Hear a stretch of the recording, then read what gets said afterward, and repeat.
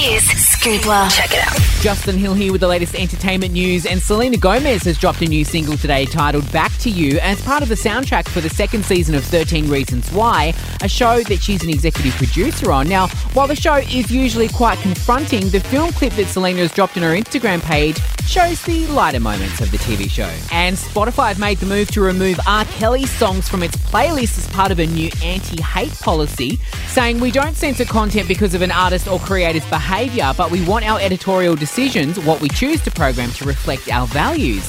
R. Kelly himself has responded with an Instagram post from 50 Cent saying that Spotify is wrong for what they're doing to artists like R. Kelly, as he's not been convicted of anything. And Jessica Mauboy has nailed her Eurovision semi-final performance, going through into the grand final. To check it out for yourself, head to hit.com.au.